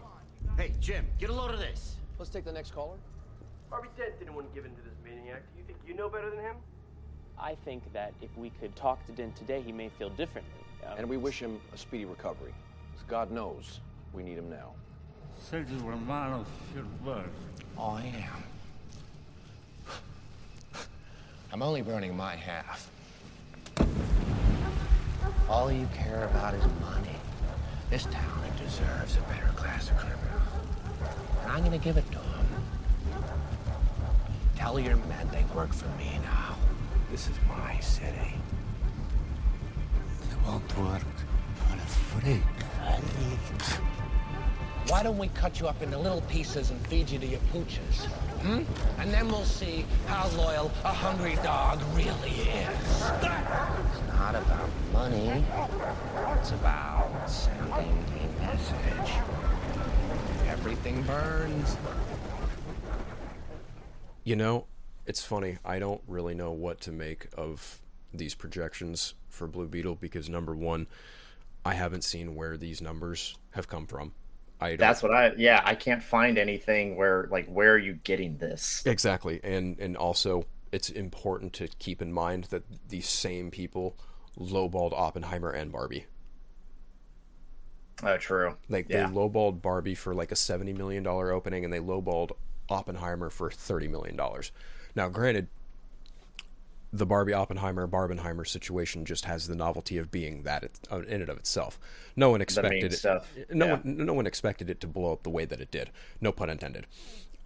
Blue Beetle, again, I'm not expecting something like Barbie or Oppenheimer, but I would also like to reiterate on a couple different fronts.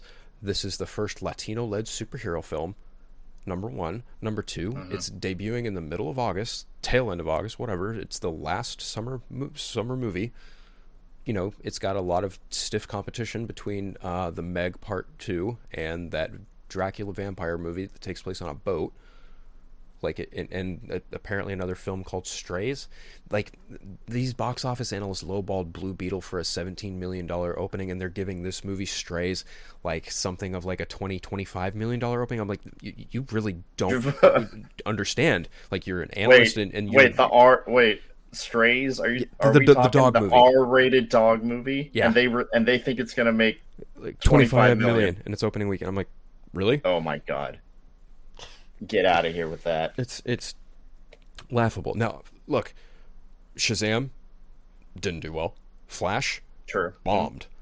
Oh yeah. You can't sit here and tell me that there is an air in the theater going community that look at DC films and they either say, I'll wait till streaming, or I don't have interest, because they know what's coming next. They know that something else different is happening, because James Gunn has very publicly made that clear, right?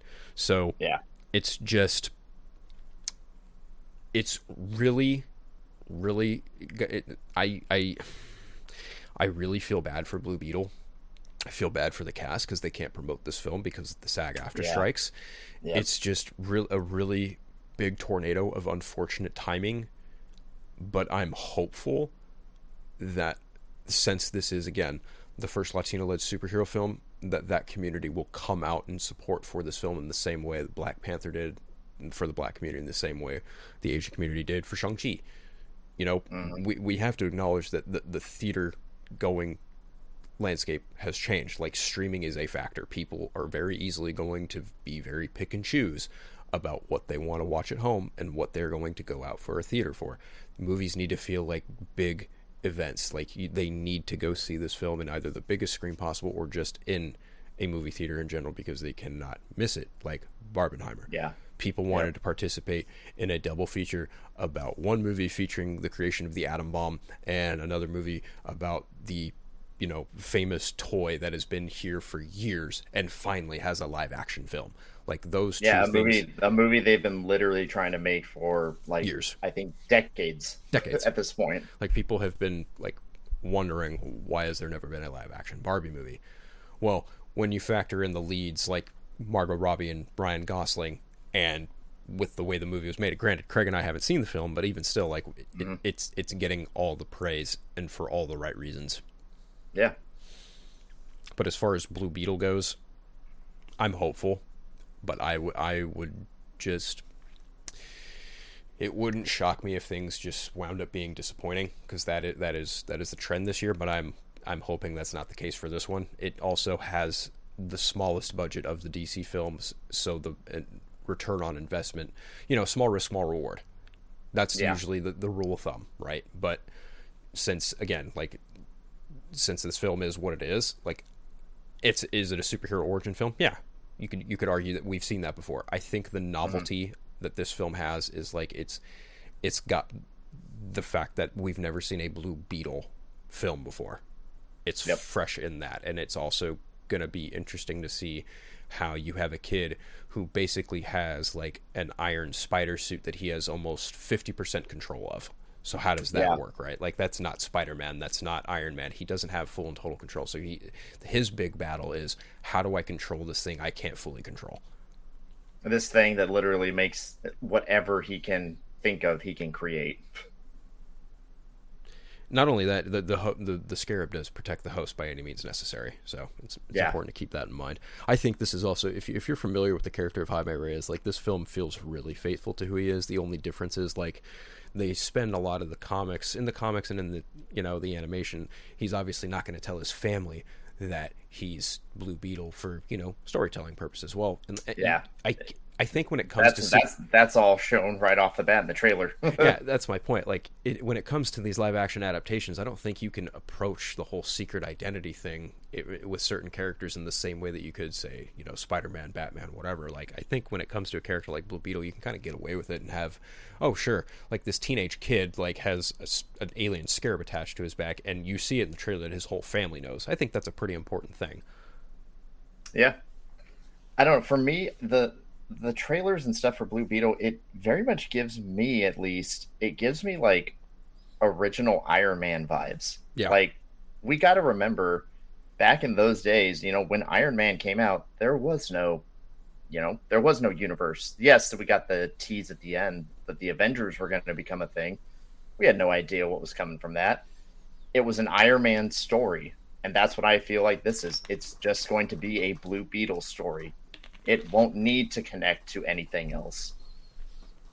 Do I think Susan Sarandon has like a, you know, awkward place in this movie? Maybe, but I'm not, you know, that's just it, right? Like, is she playing the Obadiah? Is she playing more of an Obadiah Stane from Iron Man 1, or is she going to wind up being more of a Justin Hammer from Iron Man 2? I don't really know. I don't really give much of a shit because I like Susan Sarandon. I'm there. Yeah. I'm there for this movie for a lot of different reasons. I'll be there day one. Okay, so I did find those projections are coming from Box Office Pro. Yep, Box Office Pro. Yeah, I've seen that. I've seen a few they're predicting between 12 to 17 million in its opening weekend, and that they predict the film will only gross between 27 to 55 million in its entire theatrical run. I have a really hard time believing that. Because, me too. Because, I mean, yes, some of these movies have failed, but here's the reason why. Here's the reason why, Craig. They've shown Blue Beetle in front of nearly every WB production they've had leading through the summer, and that includes Barbie and probably no. I didn't get it before Oppenheimer. But then again, that was Universal, and it's also an R-rated film, so of course they probably weren't going to showcase Blue Beetle in front of that. But I've seen Blue Beetle in front of every Marvel movie I saw this summer, and I promise you I saw it in front of The Flash. So it played in front of Barbie. I've heard that from a couple different people. The people who saw Barbie probably saw the Blue Beetle trailer. And I know I've seen clips from that movie on television. There are people saying that this film isn't being marketed as well as the other films, and it's like, okay, that's debatable because, again, this film has a smaller budget than The Flash and a smaller budget than Shazam! Fury of the Gods. So, the marketing budget for this film probably close to non-existent, but even still, you can't sit here and tell me it doesn't exist because this film is being marketed in front of a lot of the big players. So, and again, is the superhero genre kind of like starting to stumble? Yeah, I will acknowledge that. But I think in terms of what people want to see, they want to see something new and exciting. I think Blue Beetle has that novelty going for it. But ultimately, we're going to find out what happens to it in less than a month. Yep, I'm looking forward to it. I'll be there day one to see it. 100%. I'm not going to show up for that. That's always been the novelty of the DC films for me. Is that finally it's no longer just a Batman and Superman world. Yep.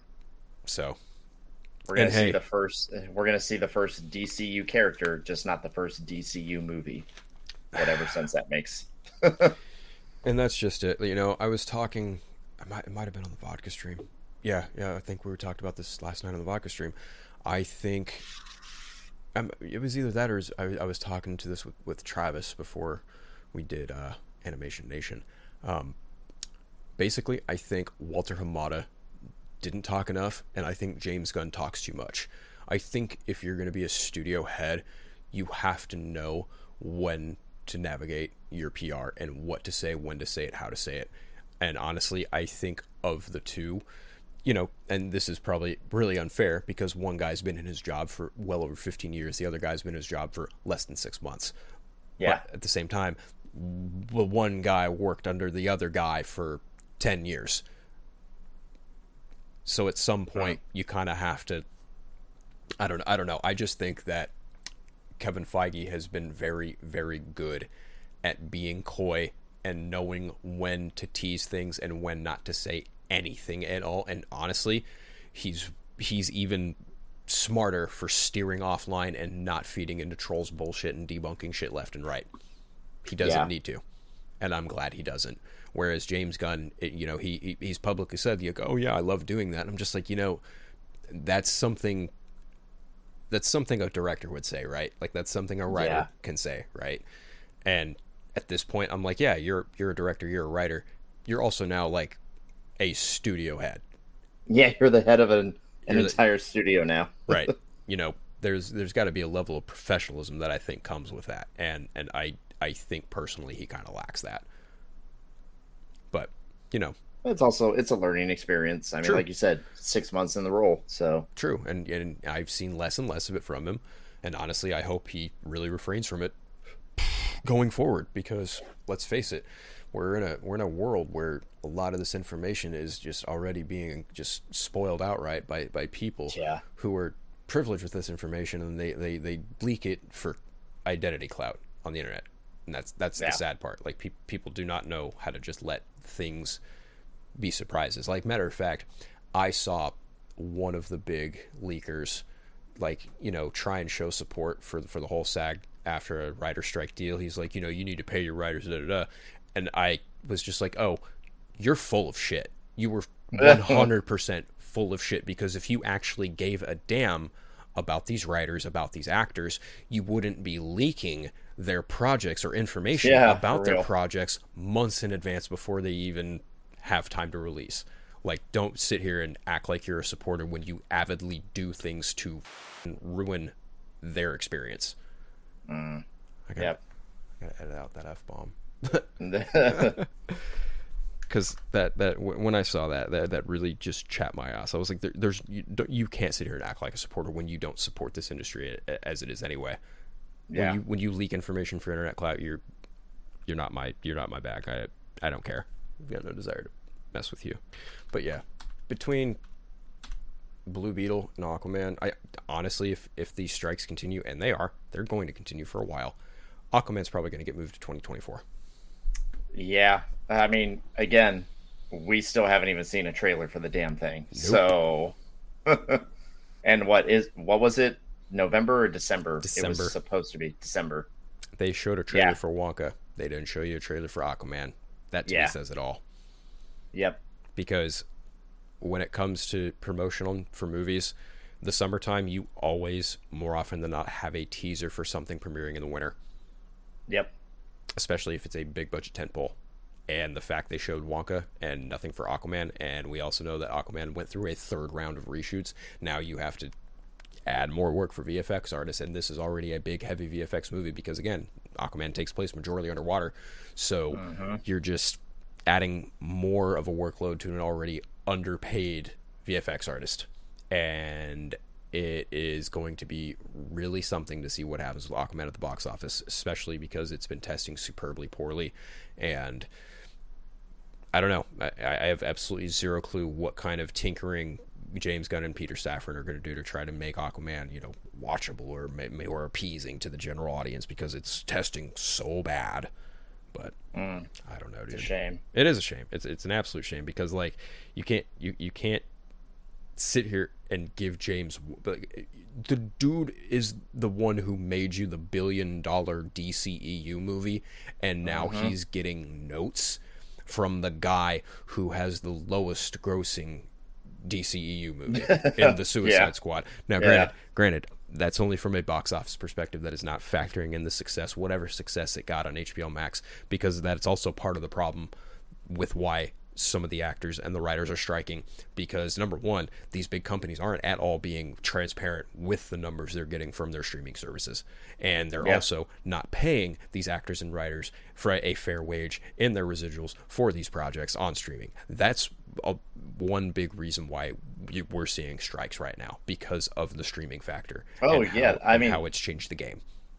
I forget what actress it was, but she shared like screenshots of like the residuals she got from like a big show that she was a part of that in regards to streaming. I think it was like $30. Yeah, dude. I saw a residual check Jamie Lee Curtis got for something on streaming. It was like a $0 check. Wow. Yep. Jamie Lee Curtis. Final Girl Laurie from Halloween. Yeah. It's the solution is so simple, and yet David Zaslav and Bob Iger and Tony I don't know, the guy who had Sony, all of these guys are just like, no. Really? No? These people are the reason why you guys are billionaires in the first place, and you're not at all going to give them what they want when it's like, okay, you don't want any kind of content coming out in 2024. Good job. You completely just torched your whole revenue for the first half of next year. Good going. Yep. They would rather, what was that one quote? They would rather see them suffer or like go see homeless. Them lose their homes before anything can happen. It's disgusting. It's like, I think the one that disappointed me the most was Bob Iger. We're talking about a guy who wrote a memoir about what it means to lead Disney and how he was, he felt bad about what he did to George Lucas from like a business perspective. You don't see a lot of people take accountability like that more often than not, but for him to come out and say that actors and writers are being unrealistic, I'm just like, dude, you make a $29 million salary that gets a 5-time increase over time in regards to bonuses. Who are you to say something like that? Yep. It's disgusting. It's absolutely disgusting. It's just like, I don't avidly look at billionaires like Friends or anything like that, but for you have to, like, at some point recognize that they were competent enough to get where they are. Mm-hmm. But us at the same time, like, if they're making a bad decision, we have to let them know. Like, that's the only way they're going to learn, right? Yep. And I remember when Zaslav took over, like, when he axed Batgirl, that was a big thing, and people were scared that Blue Beetle was next. But, you know, I'm sure he looked at Blue Beetle and was like, oh no, we can't get rid of that. He probably looked at that again, small risk, small reward. That's my guess, because this is, if you've seen anything about David Zaslav, this dude is all about the dollars. He is all about cutting costs, and he is all about making a huge profit off something small. And it's just, oh man, Blue Beetle. We're there. That's the bottom line. Okay. Yep. Cool.